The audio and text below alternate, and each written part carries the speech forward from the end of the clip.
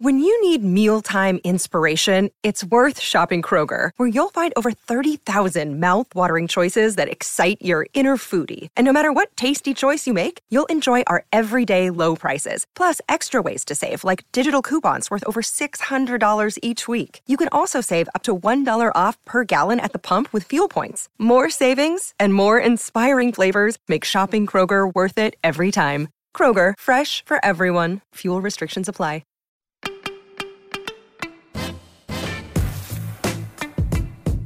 Hello and welcome into another episode of The Hard Foul. I'm your host, Pearson Fowler. With me, as always, from GamecockCentral.com, Colin Taylor.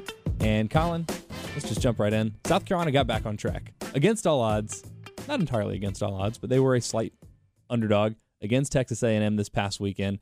They get a win. They get to 2-2. They got that coveted second win that you and I have both been looking for in the first 5 SEC games, and they did it with a game to spare, remarkably, after starting conference play 0-2. So just before we dig into the specifics of the game, which I think were fascinating in their own right, how important is it now that South Carolina has gotten that second SEC win? Yeah, I mean, I feel like it's huge. We talked at the beginning of SEC play that if you can get 2 of these first 5, the schedule lightens up tremendously after that. And they got it. I mean, they went in there and backs were against the wall, and it was about as bad of a first 5 minutes for South Carolina as you could possibly get. And then you had all of these injuries and foul trouble. And South Carolina somehow, some way came out there and with like a 6-man rotation went out there and won. And Texas A&M is not a great team by any stretch this year, but you still went on the road, beat an SEC team 2 years removed from a Sweet 16. And you did it with 2 rotational guards and your starting small forward out. So there are positives to take. And you did it winning by double digits. It wasn't like you hit a shot late. You won by 14 points. This time last week, Carolina was 0-2 in SEC play, and people wanted to fire Frank Martin. And the Tennessee loss was terrible for a lot of reasons, the most glaring of which was the, I guess, immediate ending of that game. You had the opportunity to have the ball last, to take the last shot. You obviously turn it over. You didn't even get a shot off. You have a timeout. There were a bunch of things. People were upset, and then you're looking ahead to Kentucky and at Auburn thinking, how are you going to steal one of those 2 games? They obviously take care of Kentucky. We talked about that extensively last week. And then, like you mentioned, it's not like A&M was necessarily a stiff test, although it did present some unique problems for South Carolina, even before you add in the extenuating circumstance, which is the extenuating circumstances, which we'll talk about in just a minute, but having to go on the road, a team that's got a lot of veterans, a team that's a good defensive team. I didn't expect the game to be as high scoring as it was, 81-67. I don't know what the over-under closed at on this game, but I'm sure the over hit in this one. And you go in there and you're able to get that second win and now put yourself in a position to play an Auburn team that's struggling, that's now lost their last 2 games in SEC play. And obviously the back half of this podcast, we're going to discuss what that Auburn game is going to look like that is on the road for South Carolina, where they have undoubtedly now been really, really good. Yeah, Weird. So much better on the road. And early in the season, it's like, oh, yeah, you're better on the road because you played 3 road games, and it was like, kind of, I guess, whatever teams. UMass was here. No, UMass was there? Who was here? Oh, yeah, I remember UMass. Yeah. That was freezing cold, foot and a half. Oh, you went to snow. Boston? Yeah. Oh, wow. Amherst, thank you very much. Amherst? Okay. Yeah, that's a story in and of itself. But, yeah. Okay. That's right, because you're a North, aren't you from like Syracuse or something? No, I have a roommate from Syracuse. But I'm from Irmo. Oh, you're from? Oh, I knew that. I knew that. We've talked about that. I went up. But you said you used to watch a lot of Syracuse basketball one time, which is what I thought. Yeah, and no, UMass. We're getting off track, but UMass was seriously. I mean, I went up there. My flight was canceled going up there because it was on the heels of a storm. Yeah. Flew back into Providence. Had to drive whole butt. I mean, into Amherst to make it in Frank Ledison for shoot around that night. And so I'm sitting there. I mean, I'm going down these roads that have just been snowed on for like 36 hours trying to get to Amherst. And, it was an adventure. There you go. Yeah, no, foot and a half. Yes, the most snow that on I've the road. ever heard. But it was on the road. I vividly remember that. I remember some of those road stats early in the season. It's like, well, how do you really know? But there's enough of a sample size and enough variety of different kinds of teams that South Carolina's played that I think it's fair to say that they're a much, much, much better team on the road than they have been at home, at least just in terms of consistency. Texas A&M was, a good example of that. Not a great team, but it's an important win. And now, like I said, you set yourself up to play an Auburn team that's been struggling to get a third win, which when you and I were making these predictions, again, 2 out of your first 5 was sort of the bare minimum. If you get 3, all of a sudden you're ahead of schedule. You still will probably be looking to go 4-1 in your next 5. And then all of a sudden you have the luxury of you don't even need to go 5-3 in your last 8 to get to that 20th win. You can go 4-4. We're getting way too far ahead of ourselves, though. This game was about South Carolina demonstrating a resilience, a mental fortitude, and a confidence that we have seen in spurts this year, but has also been conspicuously absent in a lot of games. We saw it against Virginia as they stood strong amidst an impressive second half run by Virginia, and in fact were still able to pull away and win that game going away. There have been other times, early in that Florida game, South Carolina did just enough to hang around, and we have seen glimpses of this team showing resolve. That Kentucky game, having to come back from down, not even protecting a lead. It's they were down 11 or 13 points in the second half. A different kind of intensity, a different kind of adversity. And this was even yet a different kind of adversity. And I just didn't know what to expect because we've also seen them collapse in those same kinds of situations when you're down against Stetson and you just absolutely lose it. When you have an opportunity late against Boston, just to make some shots to get yourself back in that game, to take a lead late and to win it, and you don't do it.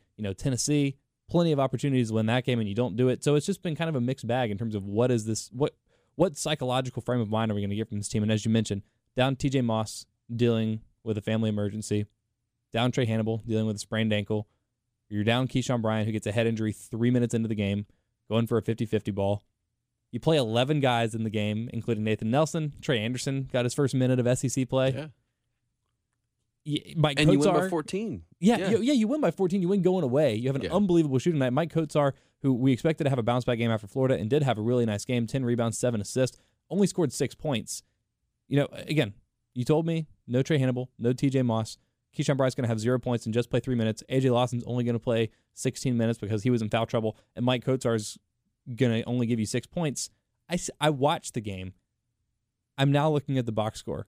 I'm not sure this actually adds up to 81, given the circumstances. Yeah, and I remember we were at wedding registries doing some stuff and eating lunch before going back to watch the game. And I look at my fiance and I told her, I get the tweet from USC that says TJ Moss and Trey Hannibal are going to play. And I look at him like, I don't think that they're going to be able to win this game. And I thought South Carolina had a really good chance going into it to beat Texas A&M, but you lose two guys like TJ and Trey who have been so good for you as of late. It's going to be hard to win. And give them credit. Jair Bolden stepped up in a huge way. AJ Lawson had 2 really big threes late, I think in a single-digit lead, and hits 2 threes late to, kind of seal it. And then Jermaine Couisnard, that dude's a baller.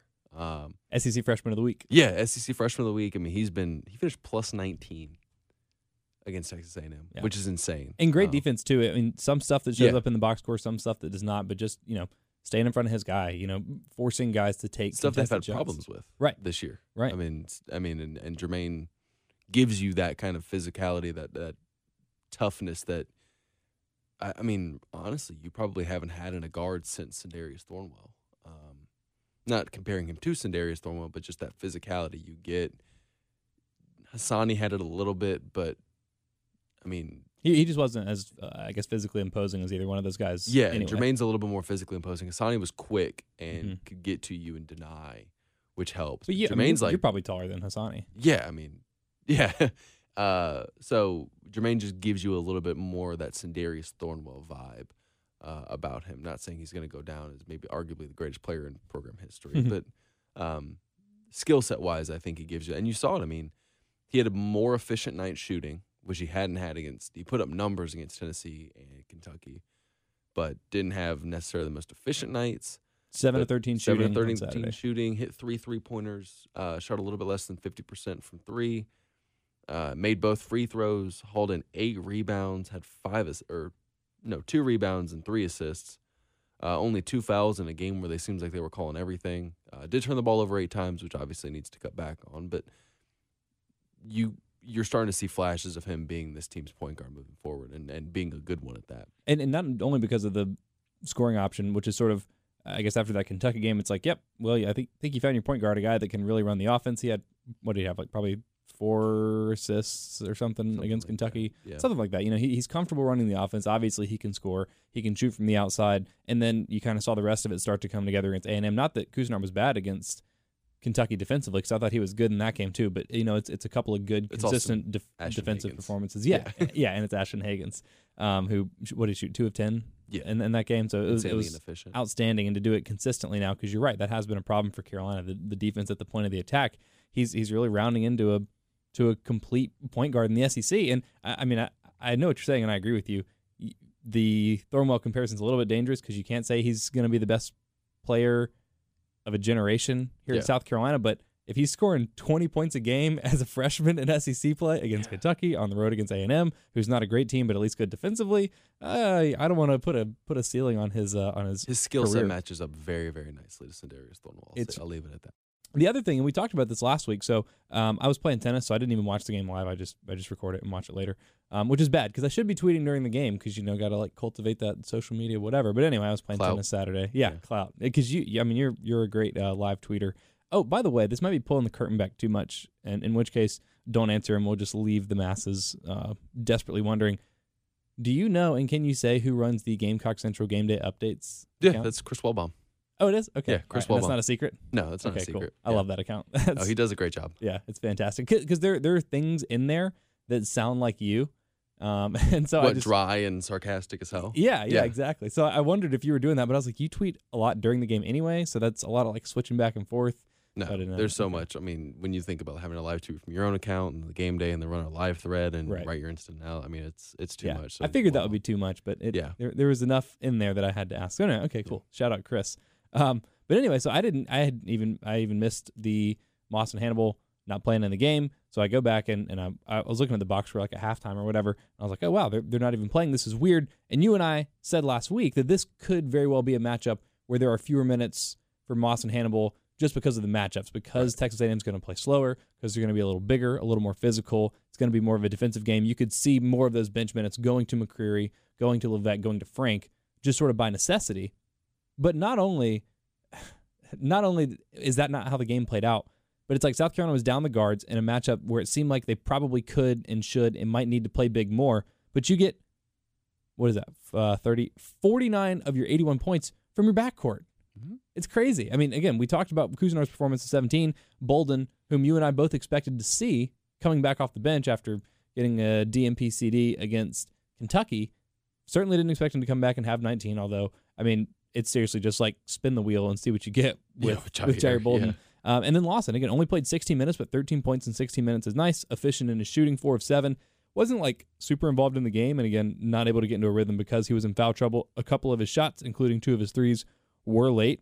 In fact, all of his field goal attempts and all of his field goal makes subsequently were threes. 4 of 7 from the field, 4 of 7 from 3. A couple of those were late. I don't want to say they were inconsequential, but they were more like, ice it, a little bit of insurance, kind of put the game out of reach. Yeah, give you some breathing room. Right. But when he was in there, it's still not great. He's still not the AJ that we expected to see, not the AJ that this team needs if they want to reach the heights that they're trying to reach.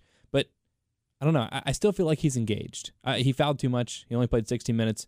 But the rebounding, the defense, that effort seems better than it was in that first stretch of SEC play in that Stetson game. Yeah, I mean, he looked – lost is not the right word for AJ, but he just looked disengaged. And Frank said it a lot, that this team, especially these young guys, are tied too much into the ball going to the basket for him. So when AJ went through that shooting slump that he had against Stetson, against whoever they played those first 2 games, Florida and Tennessee, then you started to see that kind of compound a little bit and snowball, which translated to him playing not as well defensively. I think you saw he had a few bad fouls, but Frank talked in his Monday press conference about how he's really liked what he's seen from AJ just in terms of his mentality.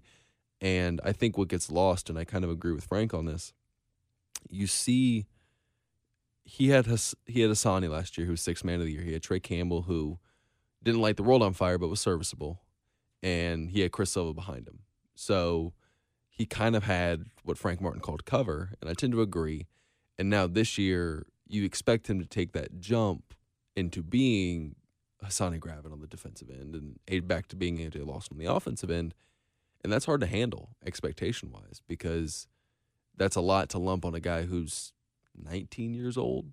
I mean, if you had told me to do that at 19, I don't think I could have done it. So, I mean, hell, I probably couldn't do it at 24. So he's handling a lot. And yes, it's up to him. He's a Division I basketball player. He's on scholarship. Handle it. But sometimes guys have to grow into those roles. And I think you're seeing that with A.J. Lawson. And A&M, he didn't play well. He played okay. Again, the energy was fine. Yeah, the energy was mentality fine. seemed better. Yeah, but you're still worried that no assists, 3 turnovers. That's been a big problem for him this year. He's got to turn that around. But he feels closer to getting back to what he was at the beginning of this year when he was actually playing pretty well, or even the end of last year. He looks closer to that than he did against Stetson, Florida, and absolutely. Tennessee. You're starting to see signs of it being back to the old AJ. And if Jermaine's going to go off for 17 a night, you really don't need AJ to go off for 25, 30. You can be content with him getting, 15 to 20 a night and, playing good defense and rebounding the ball and kind of facilitating from that wing spot. So you're starting to see a little bit of the old AJ coming out with the emergence of, I don't think it could be understated how much Jermaine Couisnard running this offense certainly helps this team, because you're seeing better minutes from Minaya, you're seeing better minutes from Bolden, you're seeing a lot of different guys step up their game because you have a guy that's able to facilitate a little bit more than what they were getting in the past with their point guard play. And I think obviously what's keeping Carolina afloat, what we saw on display against Kentucky, and then I think what was similarly on display, although maybe even in a little bit different way against Texas A&M, is the depth. We talked about it at the beginning of the season. That's sort of been the difference. In those first couple games when AJ first started to really slump, I think his play was inconsistent pretty much all season. He had his bright spots, but he was still like averaging 15, 16 a game, whatever it was. And then it was after the Virginia game, as we mentioned, that 3-game stretch the slump really started. He's still in it, but the rest of the team looked lost, because even when he was playing inconsistently, it was still his team. The offense was still running through him. He was still going to, shoot 15, 16 times a night, whatever it was. And with him not doing that, with him not attacking, not having that same mentality, and certainly not making shots, the rest of the team looked lost. In his absence, quote-unquote absence, all the role players have now had to elevate, just sort of by necessity. Jair Bolden, who looks kind of back, he's playing his role. Jalen McCreary, who's finally back into the fold again after being benched for a long time, looks really good. He continues to bring good energy off the bench. He's playing 8 to 12 minutes a game. I think he gets like 6 and 2 or 6 and 4 every game now. He's always going to get his 6 points in whatever way, and he's going to be, even if he's not grabbing 6 rebounds while he's out there, he's at least going to make it tough for the other team to rebound, which I think was an interesting storyline in this Texas A&M game as well.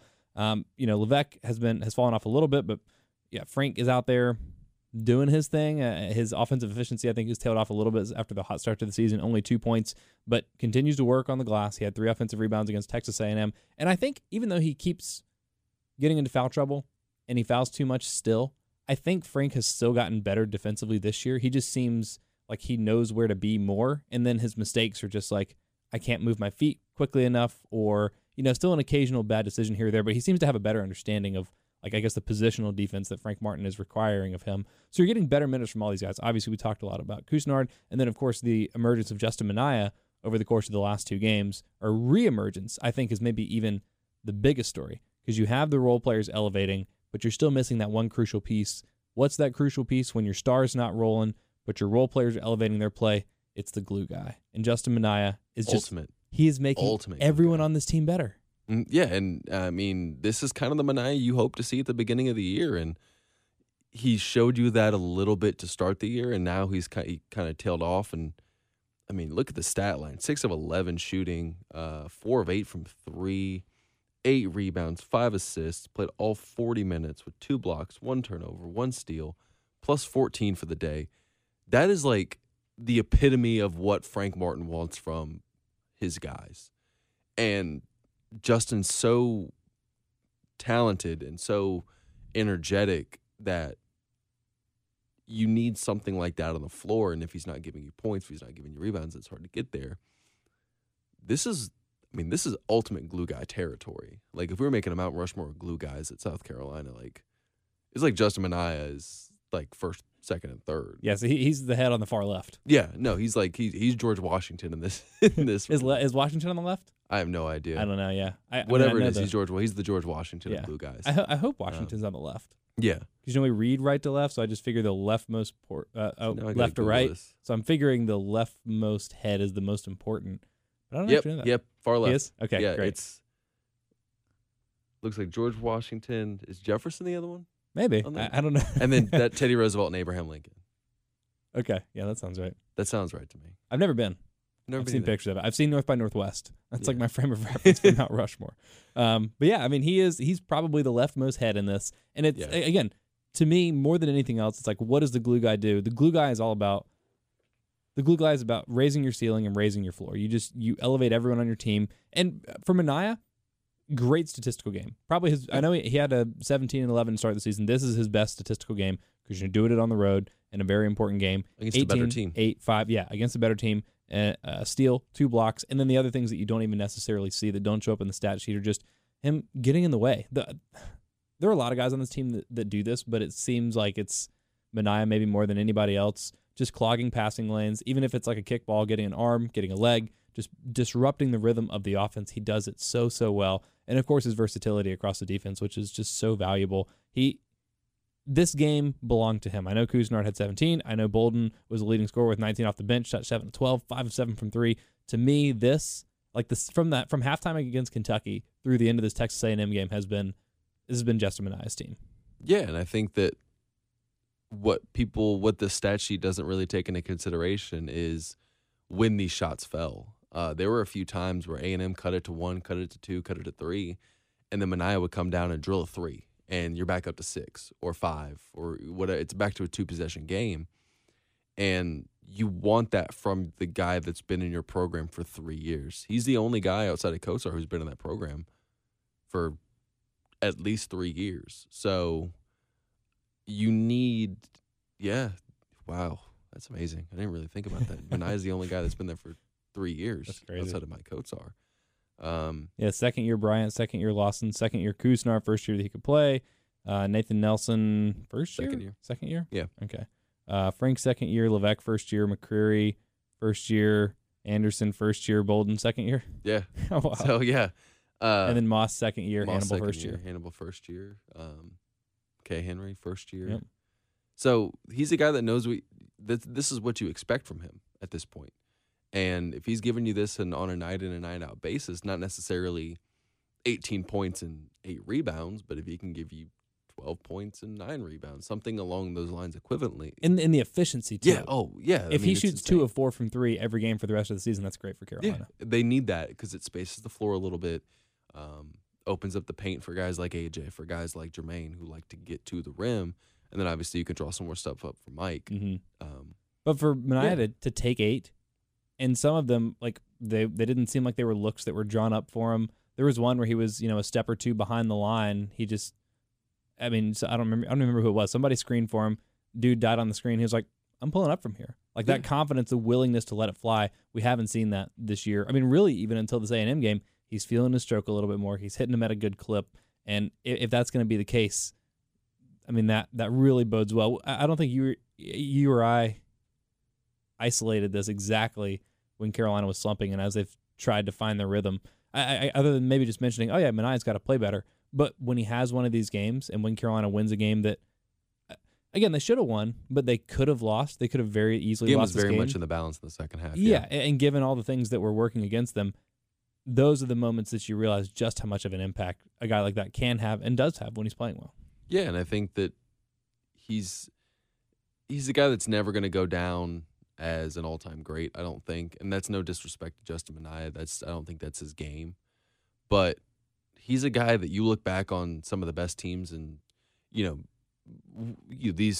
why was this team so successful X year? You look back and you go, well, Couisnard had this and Bolden had that or whoever. And then you realize Justin Minaya averaged 11 and 7 for a year. And you're like, oh, that's why. Mm-hmm. And that's because his game is just so, it's simple. Hit threes, rebound, and play good defense. And if you do that, then everybody else kind of succeeds around you. And you're starting to see that a little bit. We talked about Carolina getting a lot of help rebounding from a lot of different places against Kentucky and that helping them win the glass by whatever it was, 11 or something like that, and then to win the offensive glass by 10. It was another really good all-around rebounding performance from South Carolina. They out-rebounded Texas A&M. by 11, including 5 on the offensive glass. And again, it's a good distribution, which is what you need to have. Well, what I'm about to say is kind of ironic, considering Mike Kosar did have a good rebounding game against Texas A&M, but because you don't have that one guy, you don't have, your Josh Nebo or, your Wiley or your Blackshear or your guy that's just going to go and gobble up all the rebounds. You got to get it from everywhere. So in this game, you're getting 10 from Kotsar, you're getting 8 from Minaya, you get another 4 from Lawson, you get a couple from Couisnard, you get 4 from Frank, you get 2 from McCreary, you get 4 from Bolden. It was just another really, really good all-around rebounding performance, and that it's coming from everywhere. It makes up for not having that one guy, even though Mike Kotsar decided to also be that guy in this game. Yeah, and Frank said it at the beginning of the year. He thinks this team could be a really, really good offensive rebounding team, and you're starting to see that a little bit. Heck, Minaya had 4 offensive, or no. Kotsar had 4, Minaya 2. Frank had 3. Mm-hmm. McCreary had 1. And Bolden had 1. This is the kind of rebounding team I think Frank Martin thought it was going to be at the beginning of the year. And he spent a lot of time in the preseason talking about how good a rebounders, A.J. Lawson, Keyshawn Bryant, what you would think is typical rebounders, how good those guys are at rebounding. And you're starting to see that. And now moving Minaya to the 4, you're starting to see just how good of a rebounder he is. And it's helping this team. How many second chance points do they have? 12 against A&M. That's good, and that's what you need, because you're not going to shoot 48% every night, and you're not going to hit 16 threes every night. So you're going to need guys that can go crash the glass and put second chance points up, and then rebound because their defense has actually been really good lately. Rebound and limit those on the other end of the court. And against Kentucky, and maybe on Wednesday against Auburn. Like you said, you can't count on shooting 48% from the field. You definitely can't count on shooting 53% from 3 and tying a school record in threes made. So you give yourself extra possessions. In the case of Kentucky, it required exactly 19. Yep. No fewer than 19 was the difference in that game. And then for South Carolina, how many more shots in Texas did they take? 14. 29 of 60 compared to 18 of 44 against Texas A&M. Even if you're not a great shooting team, even if you're not a good offensive team, half-court team, whatever, you just give yourself that many more opportunities than the other team. And they're good shots. They were, watching the game, I never really sat back and thought for stretches of times, man, they're just not getting good shots. They've gotten good shots pretty much all year, and they've either gone in or they haven't. And when they've gone in, they've won. I know it's as simple as that, but they've gotten good shots for the majority of this season, and they've started to knock them down recently.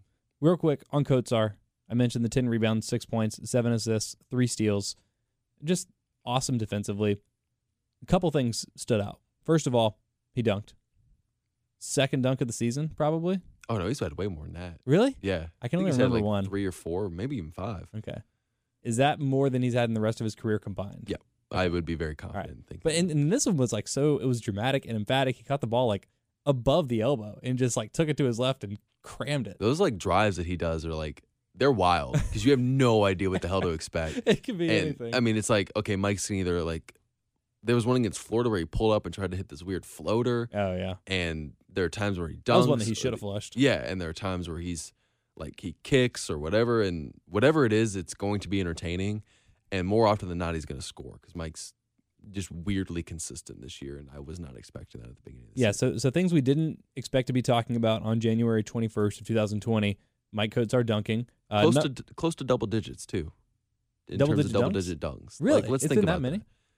I would assume. Okay. I don't have the numbers right in front of me. I can only remember, I guess I can remember 2 off the top of my head, so I thought this would have been his third, but it's not a lot, but it's exciting. It's enough to a conversation piece about it. Yeah, exactly. All right, so we're talking about another thing that he did in this game that I would not necessarily have been expecting that we'd be talking about on January 21st, 2020. Mike Kotsar, we did this before. I think it was the Florida. Yeah, it was the Florida game when he started. He had what did he have? 15, 5, and 5 at halftime or something like that. We are officially hereby, Colin Taylor and I are putting Mike Kotsar on triple-double watch. It feels like he's got one in him this year. Ooh. Don't you think? I feel like that. 6, 10, and 7. Obviously, the 3 assists is that's a lot. But Yeah. 2 more made baskets. He was 3 of 11. Scoring 10 for him is not a big deal this year. More than anybody else. I would have thought it was AJ just because, as you mentioned, he is a good rebounder for his position. So if AJ had a 10, 10, and 10 game, I wouldn't be blown away. But he's not playing well enough that I'm going to put him on triple double watch. But Kotsar Kotsar's had the first half of the Florida game, and then I guess really the entirety of this Texas A&M game, the way that he can like rack up stats in a hurry. Quietly. You think he's he's probably not close enough on blocks. 7 assists, I don't know if that's a career high for him, but that's outstanding. If he gets to 10, it would be amazing and impressive.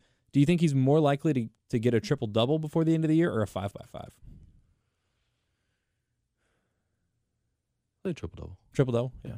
All right. So we're putting Mike Kotsar on triple-double watch. Mike, I saw you in Publix one time. Don't let me down. That's the extent of our relationship.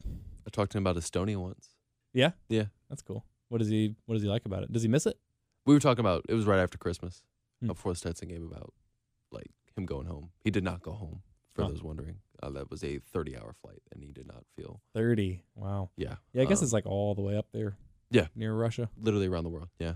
So he went to Florida with, I believe he said, his girlfriend. Wow. Yeah. Florida sounds a lot warmer than Estonia around that time. In December, yeah. Yeah, definitely. So good choice, Mike Kotsar. Another good choice, get a triple-double. Last thing, low-key, very important storyline to this game. I mentioned South Carolina won the rebounding battle by a significant margin. Josh Nebo, who is one of the better rebounders in the SEC statistically, who's averaging, 9 rebounds a game coming into this? 1.2, yeah. 2 rebounds. 2 rebounds for Josh Nebo. And Mike Kotsar deserves a lot of credit for that. Yeah, it's been weird. Not weird, because I kind of expected it because Mike's so good defensively. They've shut down good big men. Josh Nebo, Kerry Blackshear. We've got another good one coming up tomorrow. Diakite. Yep. I mean, they have shut down those guys. And we'll talk about Wiley probably a lot, previewing Auburn. But Mike Kotsar has been silently one of the best defensive big men. He's making his case for all SEC defensive team. He is. I mean, 100%, because Nebo, I mean, if you're filling out a top 5 big men in the SEC list, Nebo's going to be on it. Blackshear's going to be on it. Wiley's going to be on it. And then you probably put Kotsar up there. And because he has been so good, and it's amazing. And Fulkerson had a big day against him, but that's just Fulkerson. But they kind of contained Nick Richards. They got him in foul trouble early, and give Mike a lot of credit for that. Awesome defensively. And like you said, he's going to have another stiff test on Wednesday. We're going to talk about in that Auburn game just a second. Jair Bolden, we mentioned, DMPCD against Kentucky, comes back, 19 points, looks invigorated. It's funny, I had someone call in on my local show yesterday on 107.5 The Game and say, it would basically just talk about Frank Martin, benching these guys and how much good it does them because they keep being benched and coming back and responding really well. We saw that happen with Jair Bolden. We saw it happen with Frank. He got bent. Let's see. He got a DMP. It was either Florida or Tennessee. I think it was Tennessee. And then came back, played pretty well against Kentucky, played pretty well against Texas A&M. Again, not huge counting stats, but just like a new kind of energy, and has been crushing the offensive glass lately. We saw it with McCreary, who obviously got long time on the bench. Yes. 4, 5, 6 games, whatever it 4 or was. 5 games, yeah.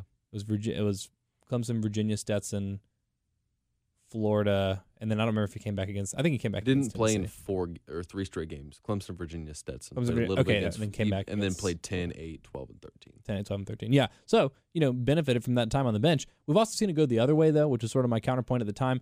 He did bench A.J. Lawson down the stretch in that Stetson game, and it's kind of a, obviously you can't bench A.J. for a whole game like you can Jair, like you can Frank. He's just too central to what you do, even when he's not playing that well. But for some guys it works. For some guys it doesn't. It looks like it worked for Bolden. Should we reserve our excitement, though, given that he had 22 against Virginia and then just went for the next 4 games? I mean, I think you should always reserve excitement for this team because you just, until they show you consistency, anticipate them being inconsistent. Do I think you should expect 19 points, 7 of 12 shooting, 5 of 7 from 3 from him every night? No. But if he can get to the point where he's averaging 10 a game coming off the bench, that's huge for you. And if he knocks down 2 or 3 3-pointers in a game and goes off for 15 or 17 in one night, even better. So I think taking a step back and sitting for the entirety of the Kentucky game kind of helped him reset a little bit, take a deep breath, realize, hey, the stuff I'm doing in practice isn't good enough. I think that helped him because he was much more aggressive, and you start to saw the Jair Bolden of old. So yeah, I think that you can. I don't know if I'd expect 19 points, but yeah, if you can expect 10 to 12, then that's probably fair from Jair. Yeah, and for Jair, it wasn't even about necessarily the shot making. Like 7 and 12 is great, 5 and 7 is great. If he's going to come off the bench, I mean, you need him to be an efficient scorer because he's not going to get the minutes to necessarily be a volume scorer. But it was the mentality. You know, we've seen him make shots, and we talked, you know, even earlier in the season when it was still a little bit up and down, but mostly good. You know, we would talk about how easy he makes it look, how natural of a shot maker he is, even if he's not great at creating his own shot. Once he gets that sliver of space, you feel like he can really knock it down. And he was taking those. He was taking those against Texas A&M. It's exactly like Justin Minaya. Just seeing the confidence and a little bit more of an edge in his offensive game was tremendous. Almost as important to me as those 19 points is the 6 assists that he got, because that was the other big kind of foible when he was trying to man the point, almost fitting a square peg in a round hole. He's just not a guy that you need to run your offense through. But he just showed, it's like Frank Martin took that responsibility off of him. He was allowed to sort of play his own game, play his own speed, and just maybe he looked a little freer to me, and just free to play basketball. And then you see that he does have that feel for the game. It's like he was thinking too much when he's having to facilitate, but when he has the option, he's very capable of doing it. So I don't know if I told you that, let's not say 19 a game, but let's say Jair Bolden can average 14 points a game off the bench or 5 assists a game off the bench for the rest of the season, which one of those would you choose? Probably 5 assists. You have enough scorers right now, but if he can give you 5 assists and kind of facilitate AJ or Jermaine or somebody like that, or hell, feed the post to Alonzo or Mike or whoever, then you feel good about what you're getting out of that guy. Because even if he's not going to average 14, he's probably going to give you 7 or 8 off the bench. And if you're getting 5 assists along with that, that's good for you. 22 assists on 29 made baskets for South Carolina. That's as good as as good as you can do it. Yeah, and as well as you can do it. And they've struggled at times assisting. A lot of times it's been what I call hero ball, where it's one guy trying to do a little bit of do everything and not passing. AJ. Yeah. And even Jermaine sometimes. He's a good playmaker, but he does get tunnel vision sometimes. There was one possession against Tennessee where Jair literally caught the inbound pass and didn't pass after that, and was just dribbling around and took a bad shot after that. And I mean, Frank immediately pulled him, obviously. Yeah, he stayed up late watching the Rockets the night before. Yeah, and like, it's one of those things where if you can pass the ball, and shocker, when you get good ball movement, the defense tends to open up, and you saw that against Texas A&M and a little bit against Kentucky.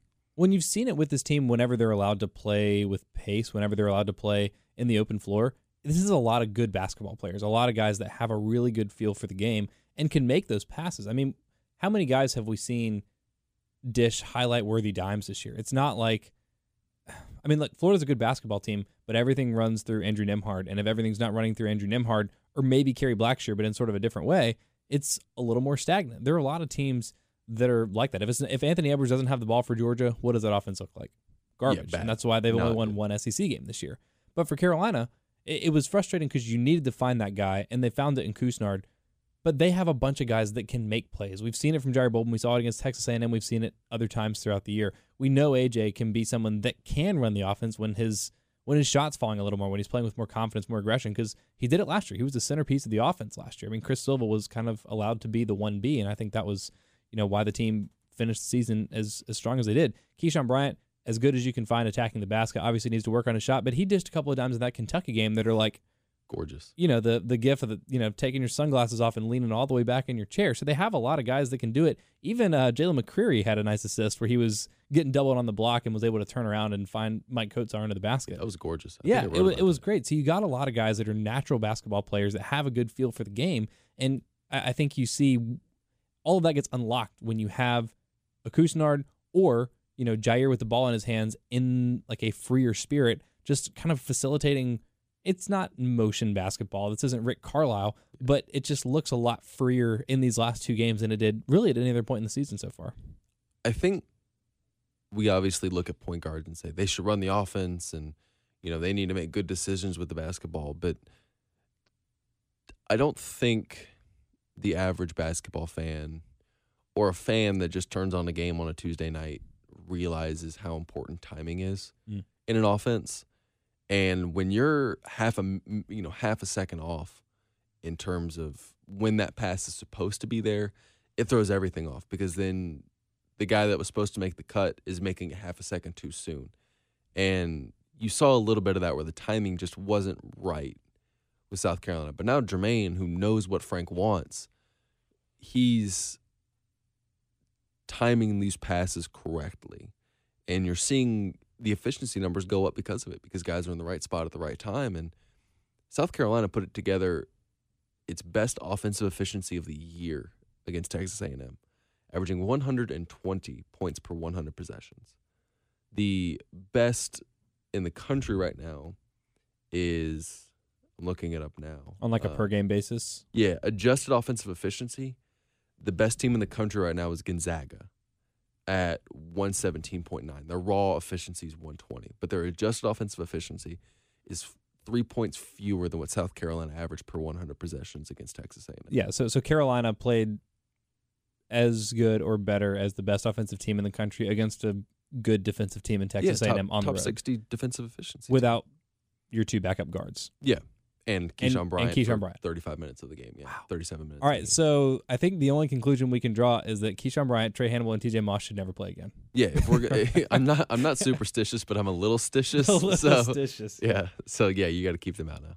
16 3-pointers helps. Carolina's not going to get that again for the rest of the year. But you and I had talked that this team, every team in basketball, it doesn't matter if you're a great 3-point shooting team or a terrible 3-point shooting team, everyone has that game, that night. Yeah. For South Carolina, it was just a matter of when it was going to happen. Did you need that to beat Virginia? No, that's fortunate. Did you need it to beat Kentucky? No, that's fortunate. Did you need it to beat Texas A&M? Well, kind of. I mean, they could have gotten away with, you look at the score, you say, they could have gotten away with 10 of 30, but this was that shooting explosion that they were always going to have.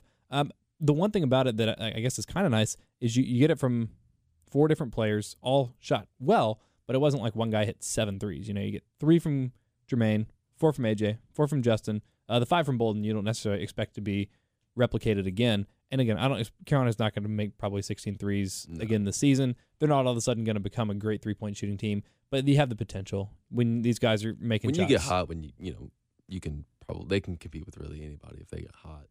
One of the interesting things, I was looking at the stats, 3-point shooting, Carolina is 285th in the country. Do you know who's 284th in the country in 3-point percentage? Auburn. Hey, yeah, that's what we call a segue right there. A team that shoots a ton of threes. Is there anything else you wanted to say on A&M as we close that game out? No, probably. Great 3-point shooting, great rebounding.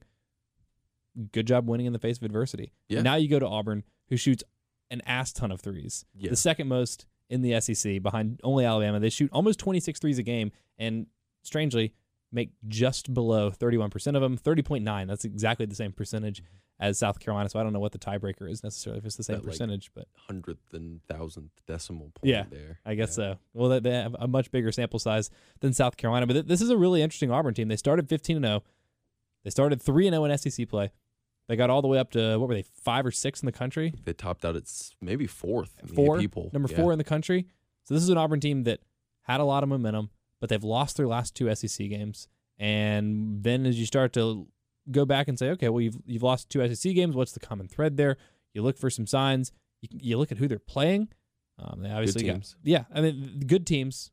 They got beat by Alabama. They got absolutely punted into the sun by Florida. They didn't even score 50 points in that game. They got punted into the sun in both games. They lost Alabama 83-64. I think they've lost their last 2 games by an average of 20.5 points. Yeah, it's not pretty. And there's something really ugly about seeing a 47 on the scoreboard. It's like you're a team that's taking 26 threes a game. Somewhere Tony Bennett's smiling. Right, like exactly. A 69-47 game. Seriously. But it was ugly. And so then you go back and you look at the rest of Auburn's schedule, and it's like, yeah, they started 15-0, but I don't know. I don't have the net ranking or KenPom or anything right in front of me. I think you have all that stuff. Yeah. What's the best win that Auburn had entering SEC play? So, based solely off of KenPom numbers, number 43, NC State. That's their best win at home. They're still 40, or they were 40 at the time? They're 43rd right now. I'll look and see what they were when they beat them. They were 36th when they beat them. NC State is not that good of a team. They're good, not great. Just beat Virginia, though. There's a distinct possibility that Auburn went through non-con play not beating a tournament team. And you could argue NC State, and obviously one of these teams gets hot and win the conference tournaments, they could, but you ended non-con play with 4 wins over top 100 teams, with the highest being the 43rd best team. Not great. And then you go out and you beat Mississippi State, who obviously up and down. Yeah, they're fine. Yeah. You beat Vanderbilt, who's not good. Not good. And then you beat Georgia. Who's I have no idea what the hell is going on. I don't know with what Georgia. to make of them. Yeah. They only have one win in conference, but they've lost to Auburn. They lost to Kentucky. Did they play LSU this weekend, I think? Tennessee. They beat Tennessee. They beat Tennessee. I feel like maybe their other was there other Mississippi State. They got boat race. That's right. That's right. 91-59. So one conference win, and it's like you can't really hold it against them when you lose to those teams, other than Mississippi State, especially when you lose like they lost. But I don't know what exactly to make of this Georgia team. But I mean, that's their win. Those it's are like the 3 NC wins. State. Yeah. Yeah. Mississippi State's their best win right now at 42, but you're talking non-con, and it's like their offense hit an absolute wall once SEC play started. They've put up numbers, 80 points, 83 points, 82 points, 83 points, 69 points, but they just they haven't shot the ball well. They're playing really fast. They're getting opportunities, which contributes to their high score, but in just 5 SEC games, are 8th in offensive efficiency, 7th in defensive efficiency, so strictly middle of the road, 4th in tempo, 12th in effective field goal percentage, 3rd in turnover rate, which is good. They don't really turn the ball over. 5th in offensive rebounding, next to last in 3-point percentage, 9th in 2-point percentage, 12th in free throw percentage. They're getting their shots blocked at a 14.1% rate. I mean, it's just, which is 11th. Which you wouldn't expect it to be that high because they're taking so many perimeter shots. Yeah, but they're just, every time they go inside, it's like they're getting blocked. Mm-hmm. So it's just one of those things where they're okay defensively. They have really good defensive efficiency numbers on the season because they've played Cal State Northridge and New Mexico and Colgate and all these. And they have a good block percentage. Yeah. That's like the only way they can keep you from scoring. Yeah, Wiley's. They're number one in the SEC in blocks. They're averaging right at 6 a game. But it's just one of those things where they hit a wall when they had to start playing better competition.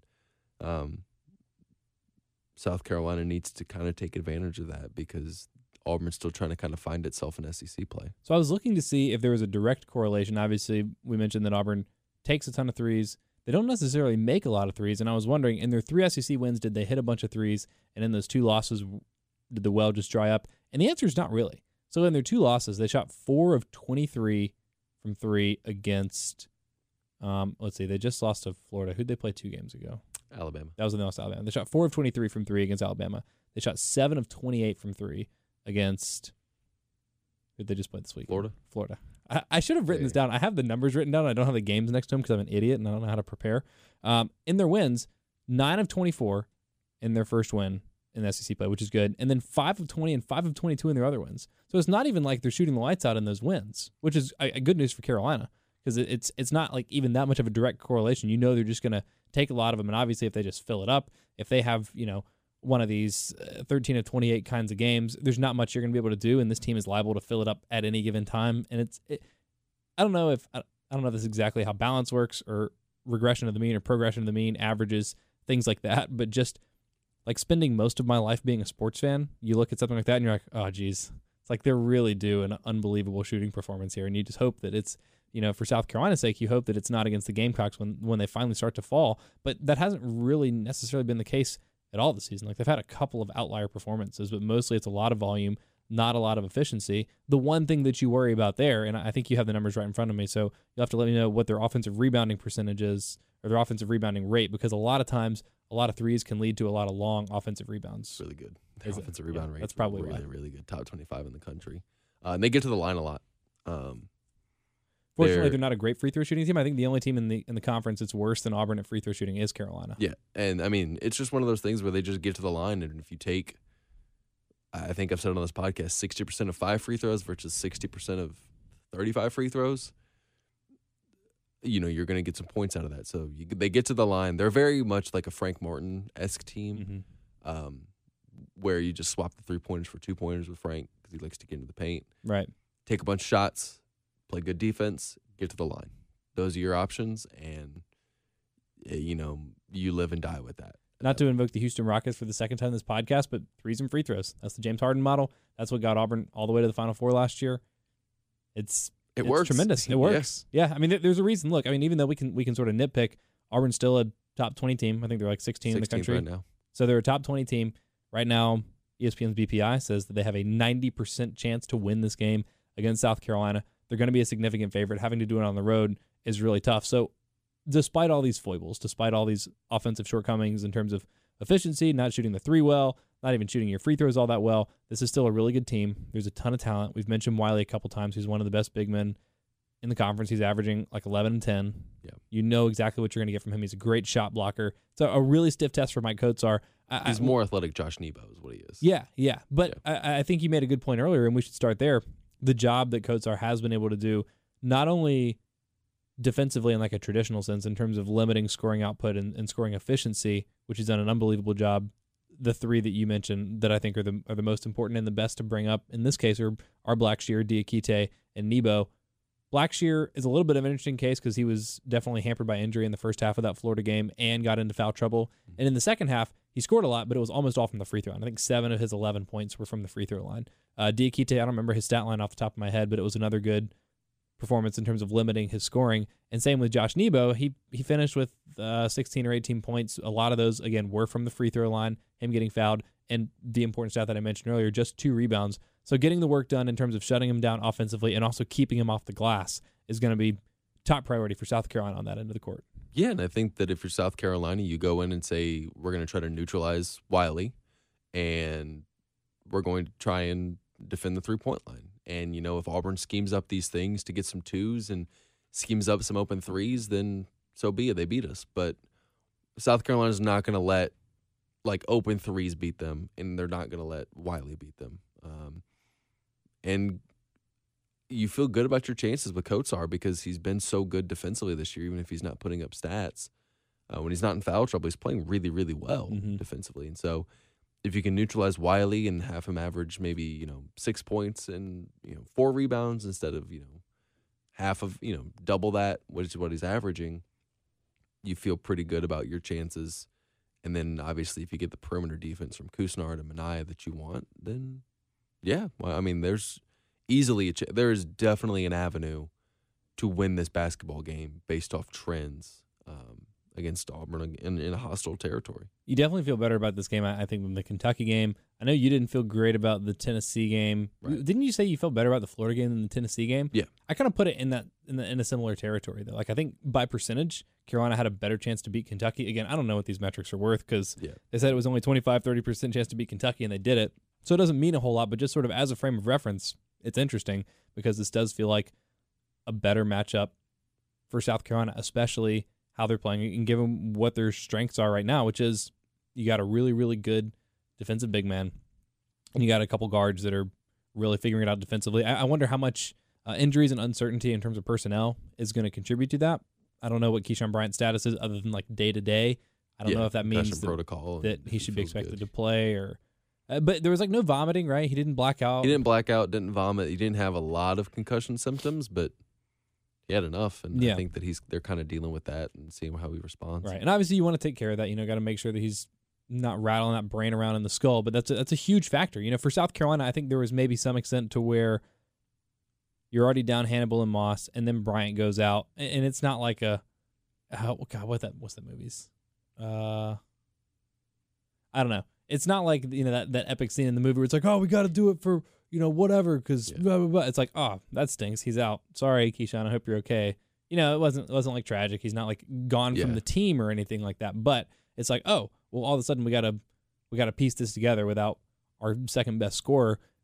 That's fine, like in a game. But I think going into a game like preparing for that and then not having them maybe leaves a little bit more of a void there. And maybe that's where AJ can step back in and shoulder some more of that scoring burden. But they're going to feel that absence. This is a game where it's going to need to be all hands on deck, and you're going to need Keyshawn. You're going to need his defensive versatility. And the other thing is, given that Auburn shoots so many threes, they're such a perimeter-centric team, and they play with a lot of pace, it feels like Carolina's probably going to have to – this is not going to be a game, I don't think, where Frank necessarily gets a lot of minutes or McCreary or Levesque.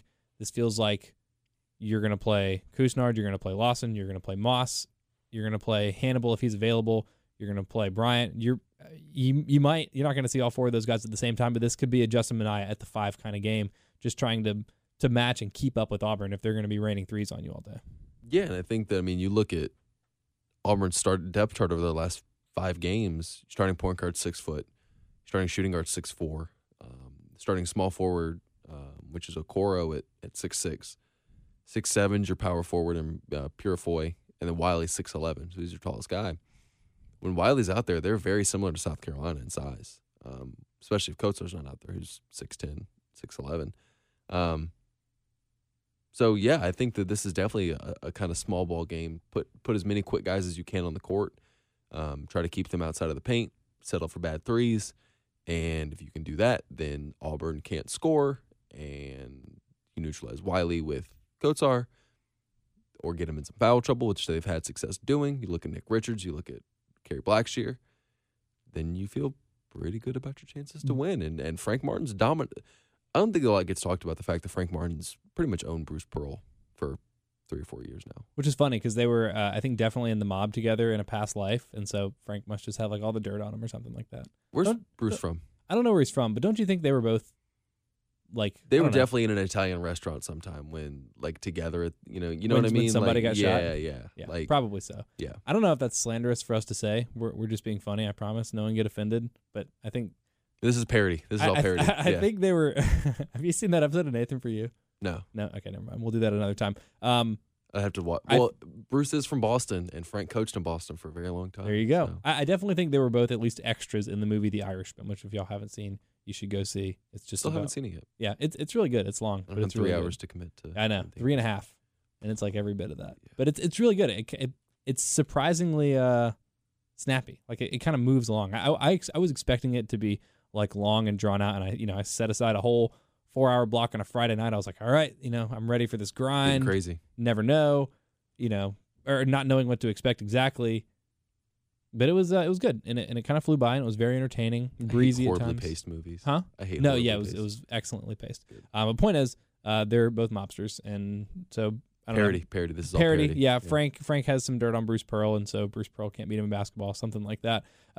But to go back to your point about it being a small ball kind of game, that starts if you don't have Keyshawn Bryant, I don't know if you can play that kind of game, and then I think you're forced to try to impose your will on Auburn, right. which ultimately you want to do that anyway, but it seems like it's still feasible for Carolina to play that kind of game, to play small, to put all their guards out there, and to have Keyshawn Bryant be that crucial swing guy. Because if you don't, then you're moving AJ up to the 3, and you're starting Couisnard at point, and then where you put McCreary in there at the 4, and Minaya at the 3 and Lawson at the 2, something like that. You're having to shuffle around it and I guess go with either some more unfamiliar lineups or just kind of play big. So Bryant's health is going to be a huge part of what Carolina's game plan can be. It needs to be. Even more than Moss and Hannibal, you want both of those guys to be back. It's a shame that Moss missed the Tennessee game because he was coming off the best game, definitely the best game of the season. I don't remember last year. I know he played 7 games. I don't know if it's fair to say that's the best game of his career.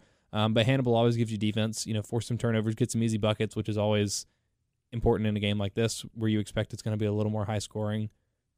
Probably final score in the high 70s, low 80s would be my guess, which is not necessarily where this team is comfortable. So you got to get all the free baskets you can. I don't know. I still feel pretty good about Carolina's chances, and even if they lose, make sure it's competitive first of all. Yes, that stuff is taken into consideration. But you are now in a position where it's not absolutely imperative that you win. This isn't game. a big must win for the tournament. Worst case scenario, you're 2-3, which is exactly where you needed to be 5 games into SEC play. Yeah, and right now Ken Pom gives South Carolina a 16% chance to win. I probably tend to think that it'll be a little bit closer than that. They're saying Auburn wins by 11. I think that's just large part because of home. And Auburn's so good at home, and that atmosphere is so good there, which I'm excited to. I've never been to Auburn for that. So you're going to this one because you weren't able to make it to A&M because that's really, really, really far. Yeah, so we're driving the 4 hours and 53 minutes to Auburn, and that'll be fun. Yeah, I've never been to Auburn either. I've only been to Alabama once or twice. I've been to Huntsville. Fiance's family has. I like Huntsville a lot. Huntsville's awesome. I think we've talked about this, but I like Huntsville a lot.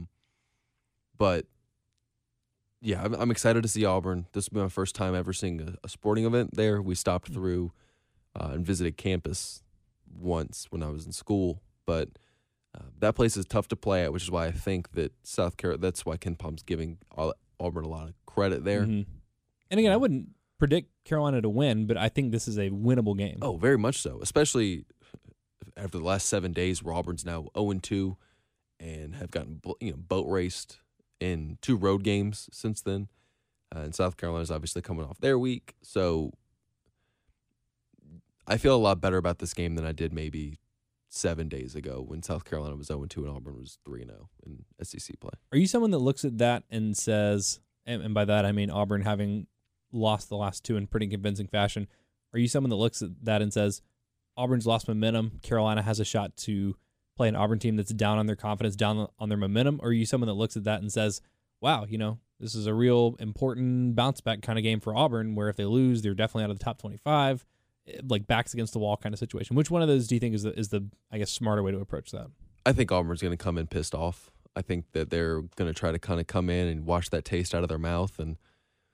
But I also look at it and say, well, South Carolina's confident, but it's because they've played good basketball. It's not just like they hit a buzzer beater against Kentucky, but they played well in that second half and should have won that game handily against Kentucky if they make free throws. They played, the free throws, and they played well enough for, even though you missed those free throws, even though some of those other things transpire, you play well enough that you have a chance to win that thing at the buzzer. Yeah, and they've just played well, and you've gotten that from them. So I think that you're going to get a very confident South Carolina team and a very pissed off Auburn team coming in there Wednesday night, and I think it'll be a fun basketball game.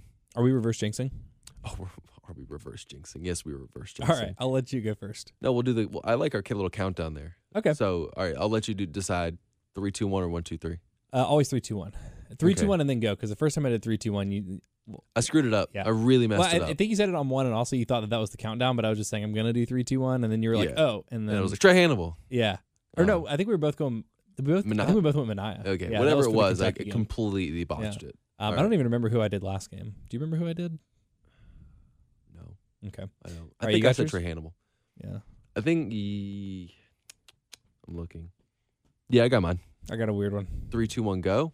Is that what it is? 3. I'll do. This is for example. Okay, I'll back away from the mic here. Yeah, I'm turning your mic off.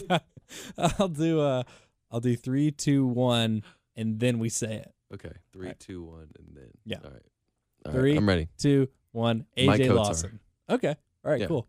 Mike Kozar averaging just 3 points a game in his last 2 SEC games, but doing everything else really well. Shot 3 of 11 from the field.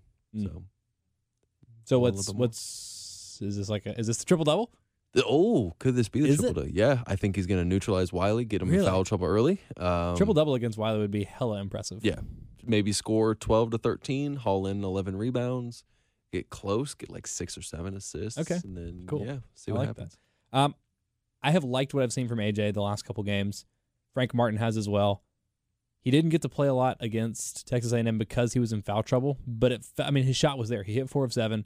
He's money from that corner 3. He just needs to take no other shots other than that corner 3, and you feel like he's going to make all ball of them. handoff 3 things. And they flip it to him. Yeah, just like run the triangle. You just like run the ball up, hand it off to the guy, stand in the corner, get it back, hit a 3. Yep. I like the mentality. The defense has been better. The mentality going to the glass, getting rebounds, just getting himself involved. It felt like the Texas A&M game was maybe the game that he was going to get back on track, but foul trouble derailed him.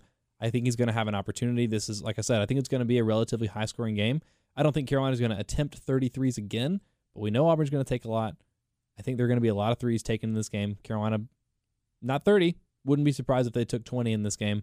This feels like maybe a game where A.J. Lawson gets it back. Elevated by Justin Minaya, the glue guy who held it together. And it's kind of funny. When you think about how to build a team, not like build a team, but it's like you start the season and it's like, okay, you have A.J. and Keyshawn. They're going to give you 30 points a game. And then you have like your next level glue guy role players. Maybe you get 8 to 10 from Minaya. You get, 6 or so from Kotsar. And then you hope that the role players kind of fill in. But this team, as it has started to find its identity, has kind of gone the other direction where it's like, okay, here are the role players. You're going to get 6 from McCreary, and you're going to get 2 or 4 from Frank, and you're going to get like 4 from Hannibal and 2 or 4 from Moss. And it's like you have the solid foundation of like the outermost guys. And then the last couple games, the difference has been, okay, glue guy Justin Minaya and like somewhere between a role player and a star, but not quite a glue guy and Kusnard. And then like the last piece that you're waiting for is the stars. Yeah, this is a team without a star Right. at this point. Right. And part of that is Bryant was obviously hurt for almost all of last game, and then Lawson's just been AWOL. But it's like it's funny that's the piece you're waiting on. Normally it's like, with Georgia, it's like you have Anthony Edwards. No one else is filling Everything in. needs You're to not fall filling in. in with the glue guys and the role players. But Carolina's got the role players. They've got the glue guy, and then like the star in waiting in Kusnard, based on the last couple of games. You're just waiting for the guy that was supposed to be there the whole time to keystone in actually the be arch. there. Yeah. Right, yeah. So I guess maybe wishful thinking, for South Carolina, but I feel like this is maybe a game where Lawson gets it back. And we both think low 80s, high 70s. Yeah. If we were gonna 81, make 78 predictions, kind of game. If we were going to make predictions, I would say South Carolina wins this basketball game. Wow. I think the only game that you predicted Carolina would lose, interestingly enough, was I guess we didn't say anything about Tennessee, but you I would have predicted them to lose to Tennessee and to Florida and Kentucky. Oh, really? I thought we felt pretty good. If about we didn't Florida. do predictions. Yeah. But But we don't do We don't predictions. predictions on this. We think it'll be high scoring. Carolina scored 81, even if they're not making They have a very good shot to 16 win threes. this basketball game. Yeah. Steal some extra possession. So that is Saturday at it's 7:00. Is it? Yeah. Yeah, it's 7:00 prime time. So enjoy that. Do my best. Yeah.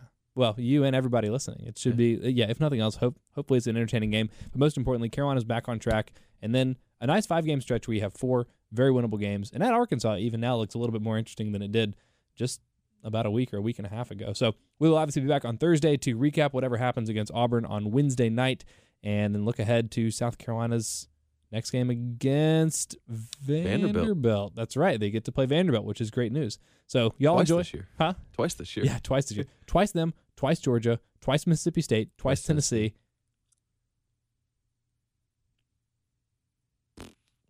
Tennessee, Georgia, Vanderbilt, Texas A&M, Mississippi State. Mississippi State. Okay, there you go. I don't remember which one I forgot the first time. Oh, Texas A&M. That's exactly who you want to play 2 times. It just has worked out so far very, very well for South Carolina. But y'all enjoy the game. We'll be back on Thursday. Don't forget to rate, review, subscribe to this and everything else on the Gamecock Central Podcast Network.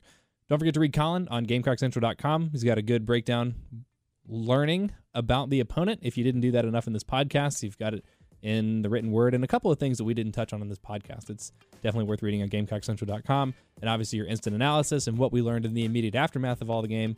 You write a lot. How many words do you write a week? Do you know? Too many. Too many? A lot. A lot. A lot. Yeah. Well, Yeah. you all should be reading all of them on GamecockCentral.com and follow him on Twitter at Colin Taylor. That's Colin with a Y. I'm at Pearson Fowler. If for some reason y'all want to follow me after I admitted that I didn't watch the game live and wasn't live tweeting it, I apologize for that. I usually do. I was playing tennis on Saturday. I Sometimes live you gotta- tweeted it. I wasn't even there. Yeah, that's right. From- That's right. Yeah, the first. My fiance's apartment. Yeah. That's right. Yeah. Anyways, y'all enjoy the game. Rate, review, subscribe. Thanks so much for listening, and we'll talk to you on Thursday.